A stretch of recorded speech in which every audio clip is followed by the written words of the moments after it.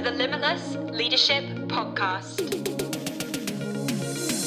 Well, hello everybody and welcome back to the Limitless Leadership Podcast. My name is Tim Alford and I'm going to be your host for our conversation today. If this is your first time listening to the Limitless Leadership Podcast, hey, welcome along. This is a conversation where we listen to youth ministry practitioners and thinkers to help us grow in our practice and develop as leaders. Now, since our last episode, at least if you're a UK listener, there's been some good news, hasn't there? The home nations in various forms that have plans for the easing of lockdown restrictions. It looks like, 21st of June, potentially there's a kind of carrot dangled there of if everything goes to plan, our restrictions all might be lifted by then. But even before that, we're looking at potentially end of March, where we can gather groups of young people outdoors, and possibly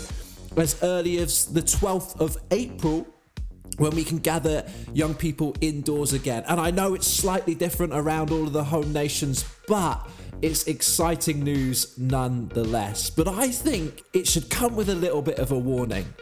Because as restrictions ease and things begin to open up again, the easiest thing for us to do would be to jump straight back into the thing that we knew before, to return to our patterns and programs because we know how to do them and because we've missed them.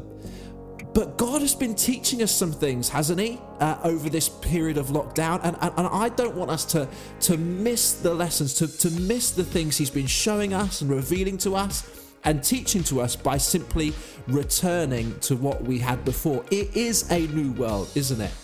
And we want to go into this keeping in step with the Spirit, go into this post-COVID or at least post-lockdown world right on the coattails of the Lord's agenda. And so, for that reason, I wanted to share with you today a talk that I did at Limitless Leaders. Now, Limitless Leaders is our annual gathering of youth and children's workers.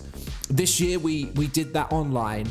And I spoke to our leaders in the opening session about 4 shifts that I believe we need to make as we do youth ministry in this new world. I'm going to share that with you in this episode, and then in following episodes, we're going to interview some youth leaders, some practitioners and thinkers about how these shifts are impacting their thinking and will be impacting their youth ministries going forward. So, hope you enjoy the episode. This is Ministry in the New World.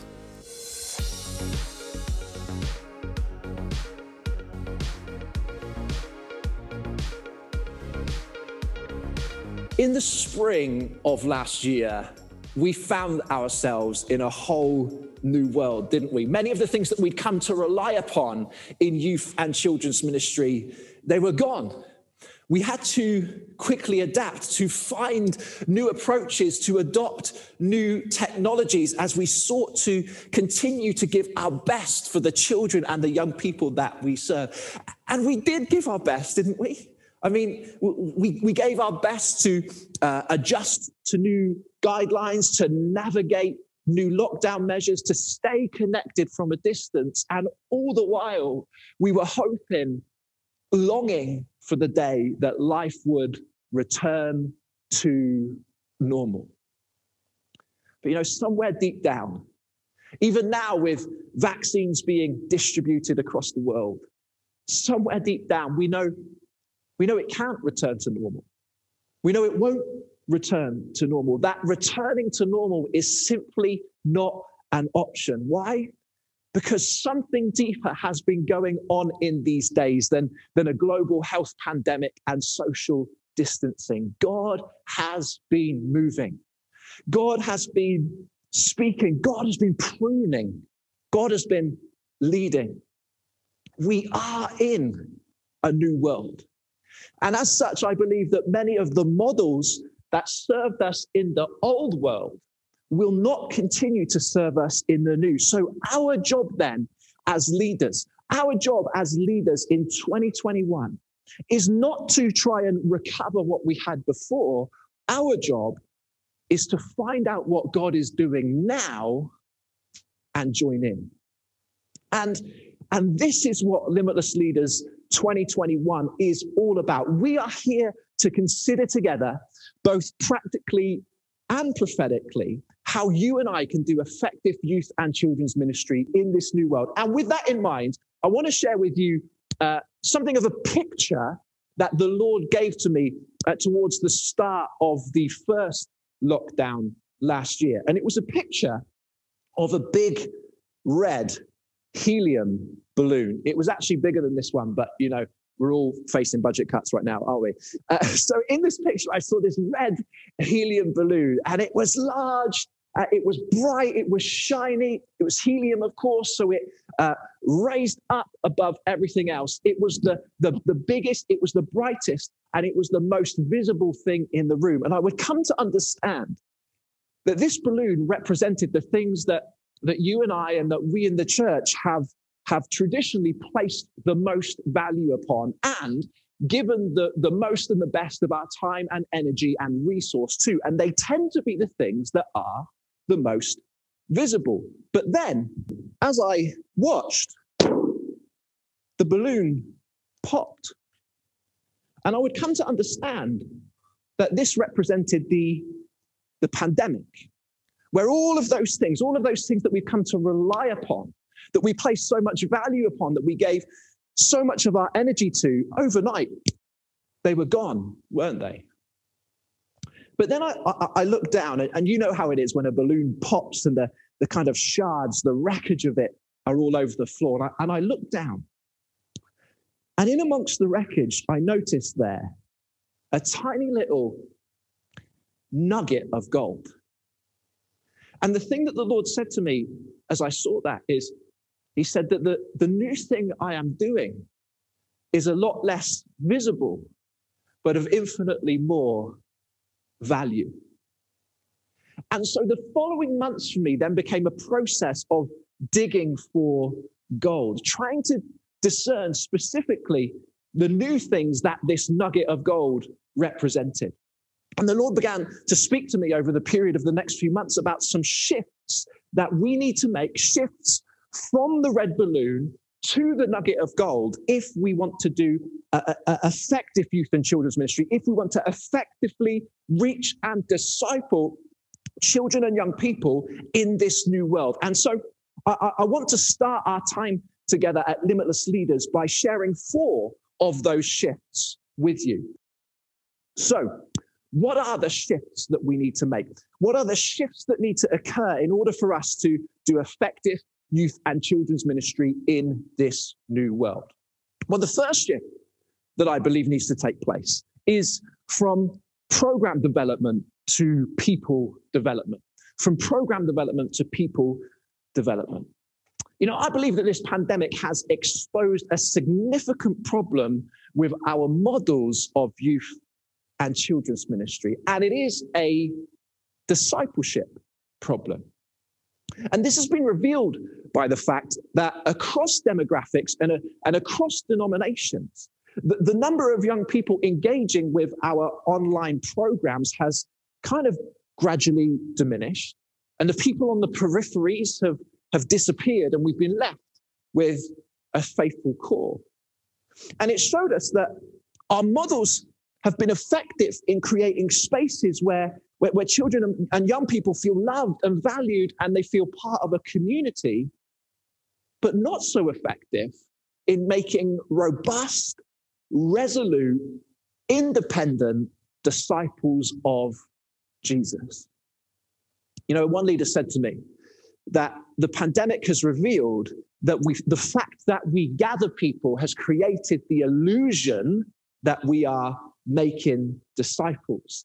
That we've mistakenly come to believe that what happens when we gather represents the vitality of our mission.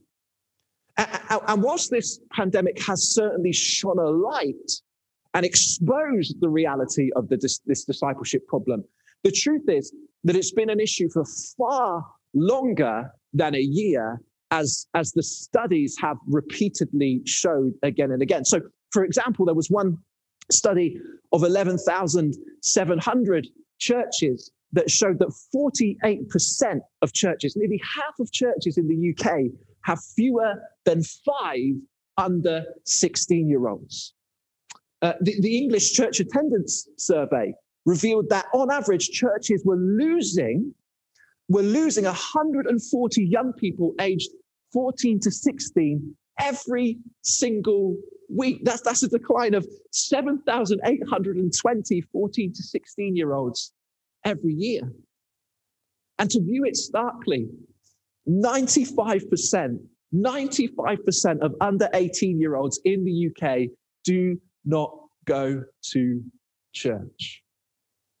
When you consider the data, when you consider this evidence, it's almost impossible to disagree with Reggie McNeil when he makes this statement. No one can legitimately claim that our current model produces vibrant disciples. And yet, in the face of this brutal reality, we've continued to employ the same models of ministry that haven't been working for years. Well, what are the models that I'm talking about? What are the models to which I'm referring? Well, Chap Clark, he really gets to the heart of the problem when he says this. Youth ministry, and I think we could legitimately include children's ministry, in practice, has become an event planning, so true, isn't it? Has become an event planning and volunteer recruiting and training managerial position to maintain programmatic integrity of the institutional expectations of what youth and children's ministry is supposed to look like.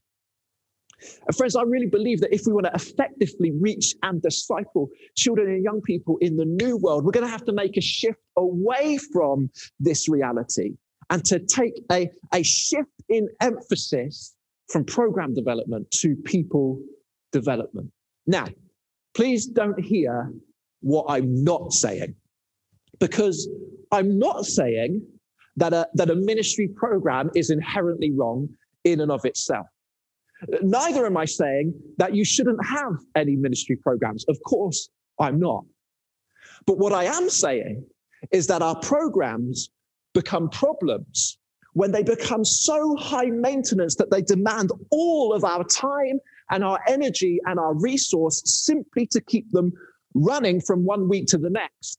And when we, in turn, as youth and children's ministers, become little more than program managers.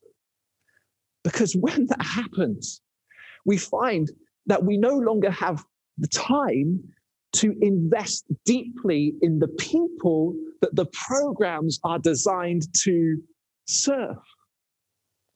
But friends, please hear me. Our programs can never be an adequate substitute for discipleship.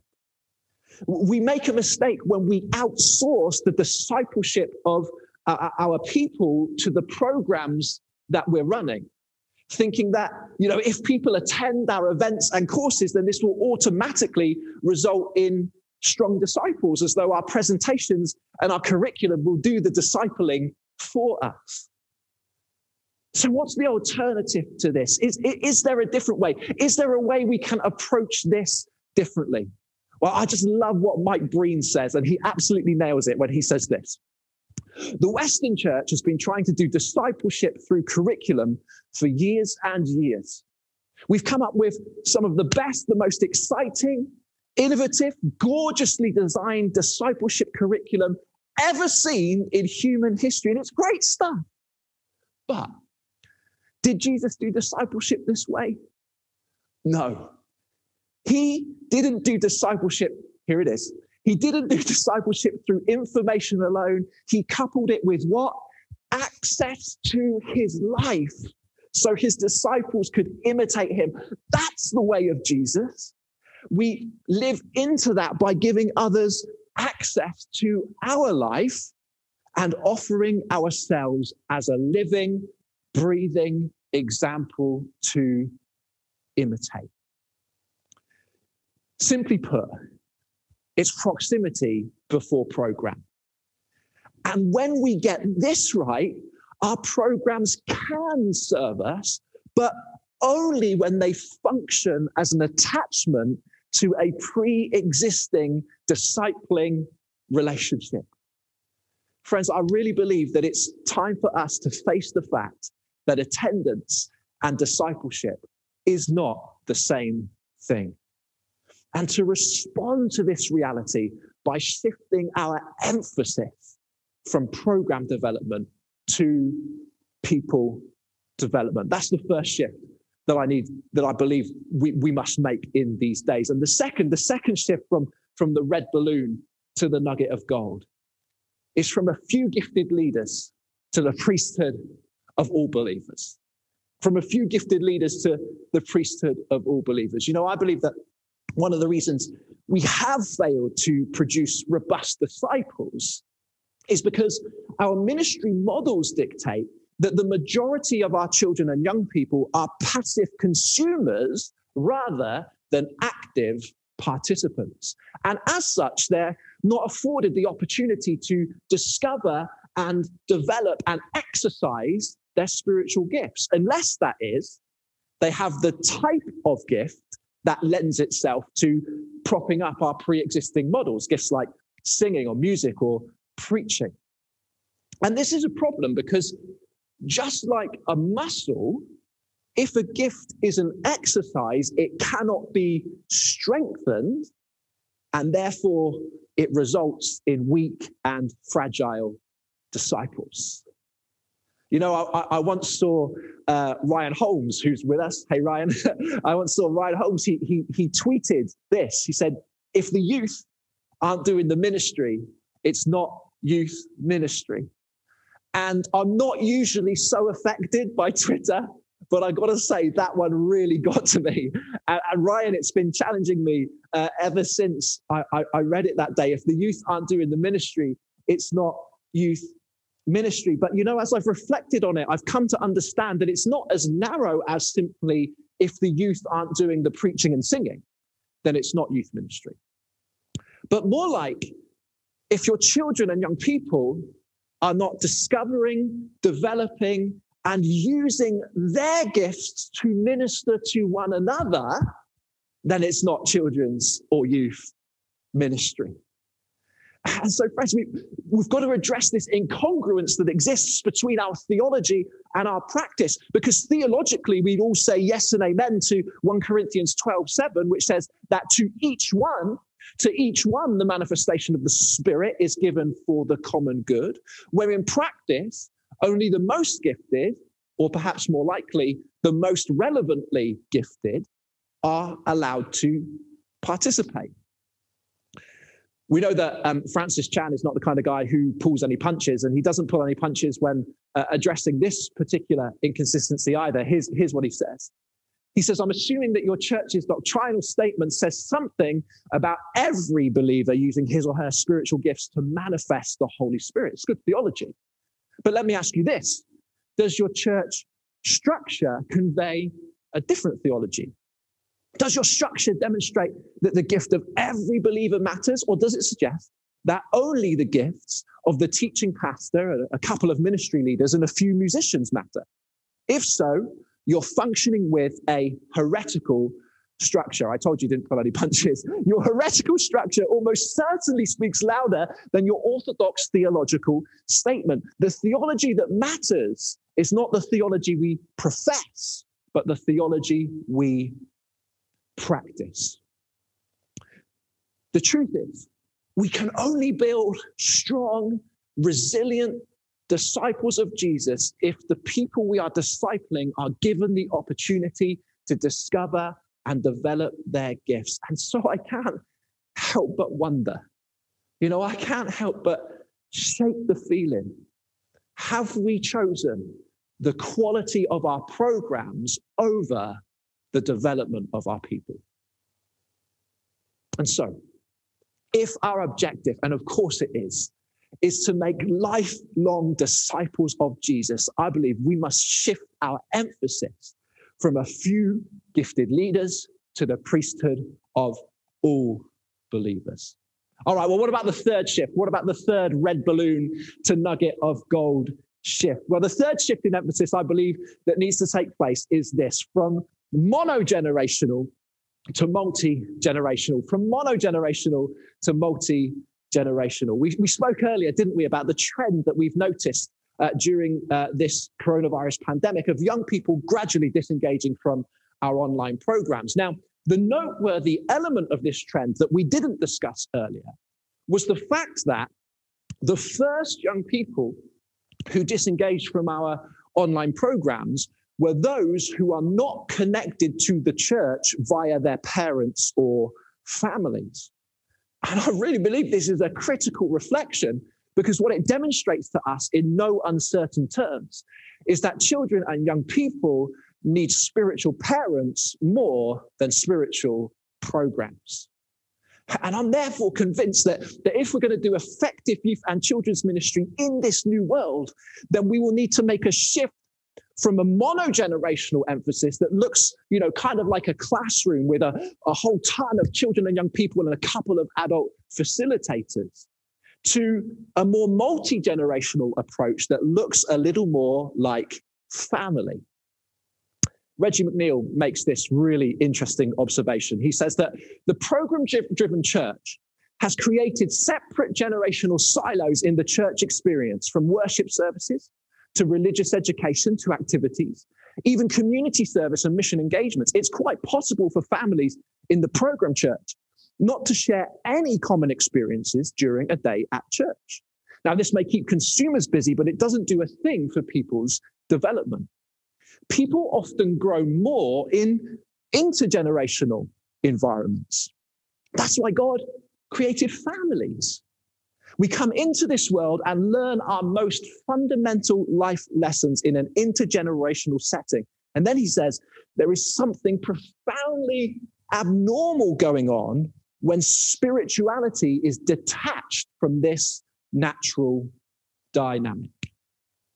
And so I believe that we need to refocus our attention in the years ahead as children's and youth leaders to raising up spiritual parents with an intense commitment to passing on the gospel to the next generation. And this will mean that you and I will need to resist the over-professionalization of youth and children's work in order to create ministries that feel more like families than clubs. I just love how the Apostle Paul describes his ministry philosophy. This is quickly becoming one of my favorite verses in all the scripture. Here's how he describes his ministry philosophy. He says, just as a nursing mother cares for her what? Children, so we cared for you. Because we loved you so much, we were delighted to share with you not only the gospel of God, but also our lives as well. And, this kind of philosophy was commonplace for rabbis who would refer to their disciples using the Hebrew word bana, which doesn't mean apprentice or student, but children. Now, once again, please don't hear what I'm not saying, because I'm, of course, not saying that there's no longer any place for our more traditional kind of mono-generational gatherings of children or of young people. Of course not. We all enjoy spending time with people who are in the same age group of ourselves.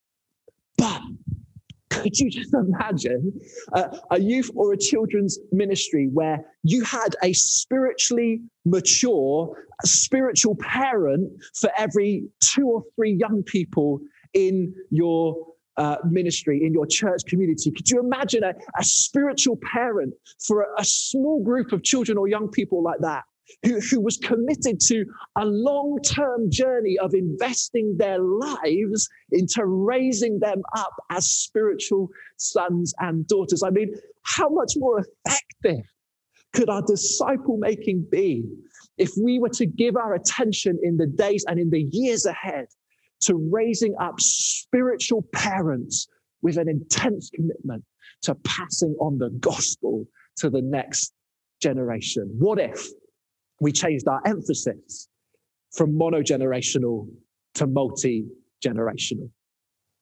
And the final shift I want to talk to you about today before we wrap up our first session is from sit and watch to signs and wonders.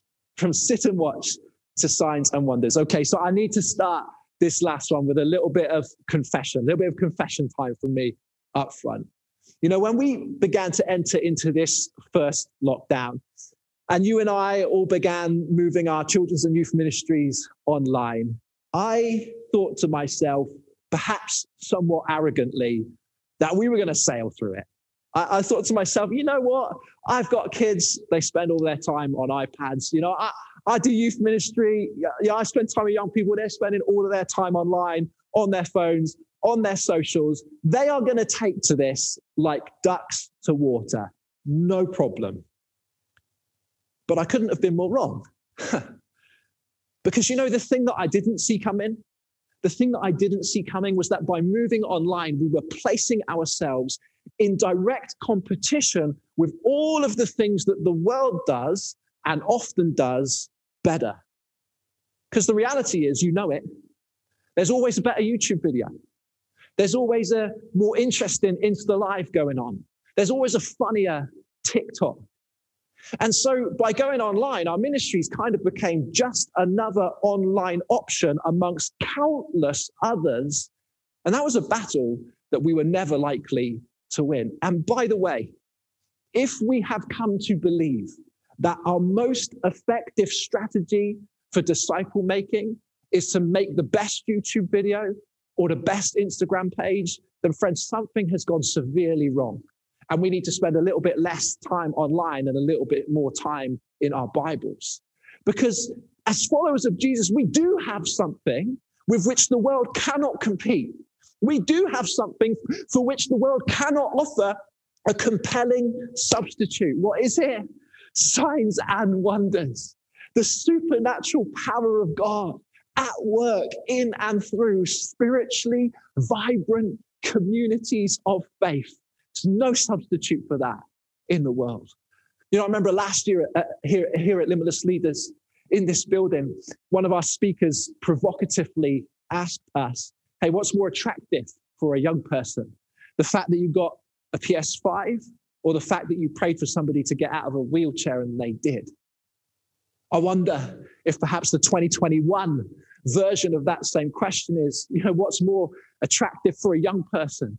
The fact that your YouTube video is fire, or that the fire of the Holy Spirit showed up in your Zoom room as your young people began to prophesy over one another.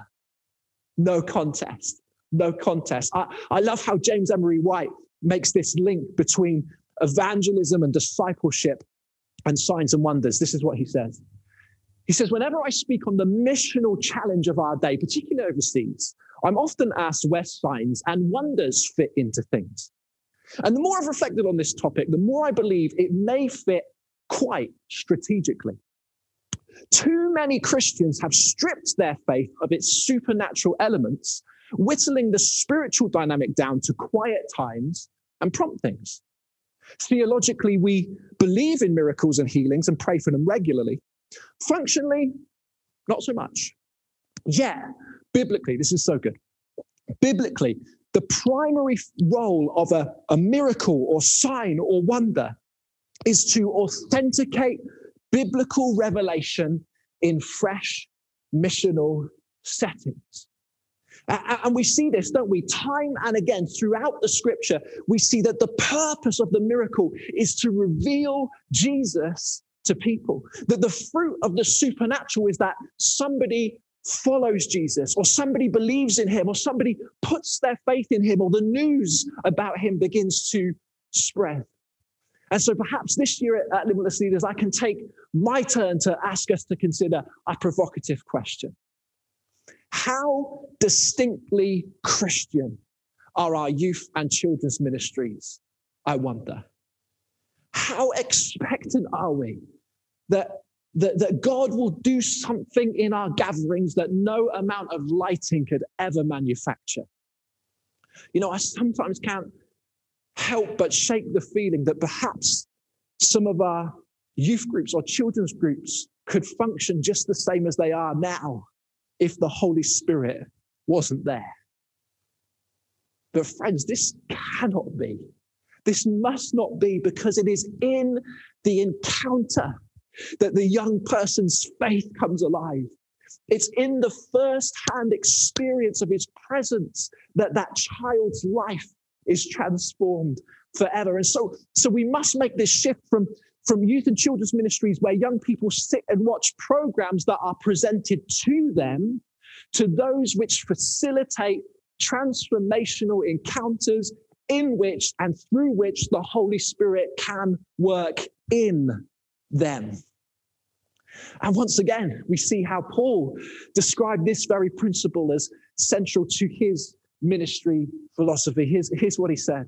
He said that my message and preaching were not with wise and persuasive words. We're not with wise and persuasive words, sit and watch, but with what?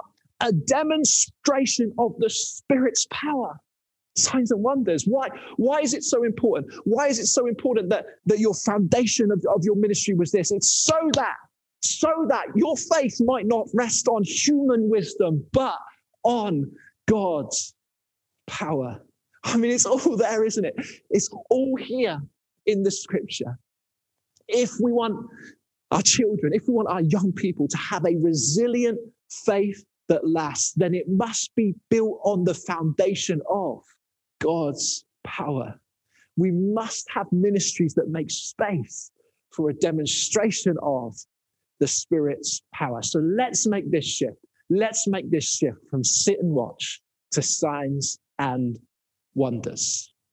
These are some of the shifts that I believe we must make now in order to do effective youth and children's ministry in the new world. But just before we finish, I want to take you back one more time to the red balloon and the nugget of gold.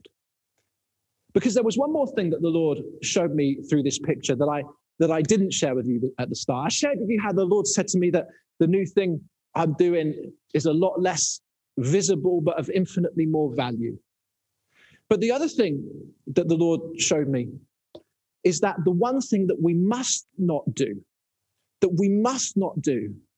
is to pick up the shards of the balloon and try and piece it back together in an attempt to recover what we had before. Friends, this is a new world. And many of the approaches that served us in the old world are no longer fit for purpose in the new. And so you and I together, we must take hold of what the Lord is doing now and join in. Friends, you know this. The central task of children's ministry, the central task of youth ministry is to create, develop, and raise up unshakable followers of Jesus. And if we want to do this effectively, I believe there are some shifts that we need to make. Some shifts in emphasis. From program development to people development. From a few gifted leaders to the priesthood of all believers. From mono-generational to multi-generational. And from sit and watch to signs and wonders. I want to finish this opening session with something of a manifesto that I've written for youth and children's ministry in this new world. Now, we can't respond, we can't stand, we can't come forward, but what we can do is if something of this is resonating in your heart as I'm reading it, then maybe you could just drop a little amen into the chat as we go. Here's what it says. We are not seeking to make crowds or converts or believers, but followers. Because we acknowledge that raising thousands of consumers is not success. And so we will not confuse gathering crowds with making disciples. We will not confuse bigger with better. We will not confuse production value with excellence. We will not confuse what is visible with what is valuable. We will not build on the gifting of a charismatic leader, but on the priesthood of all believers. We will create pathways for every believer to discover and develop their gifts. We will release leaders by structuring things in a way that requires others to lead. We will rely on His presence, not our performance, to gather new people. Our missional multiplication will rely on fired up disciples fueled by the energy of white hot faith, not resources fueled by fundraising or gatherings fueled by entertainment. We will build on the principles of family, not of business. We will prioritize raising over recruiting. We will build communities that share life together, not just services together. We will subvert our personal preferences for the sake of those younger in age and faith. We will be spiritual parents with an intense commitment to passing on the gospel to the next generation. We are a family on mission, not professionals doing a job. We will make space for his presence. We will listen for his voice. We will expect miracles. We are followers of the way. We are a family of soldiers. We will find out what God is doing and join in. Well, I hope those thoughts have been helpful to you today as we seek to do effective and fruitful youth ministry in this new world. And you know, I really believe that as troubling and as tragic as this time has been, it will not return to us void, because the Lord has been showing us some things that will help us to more effectively reach and disciple young people, to raise up robust, independent, interdependent followers of Jesus in the days to come.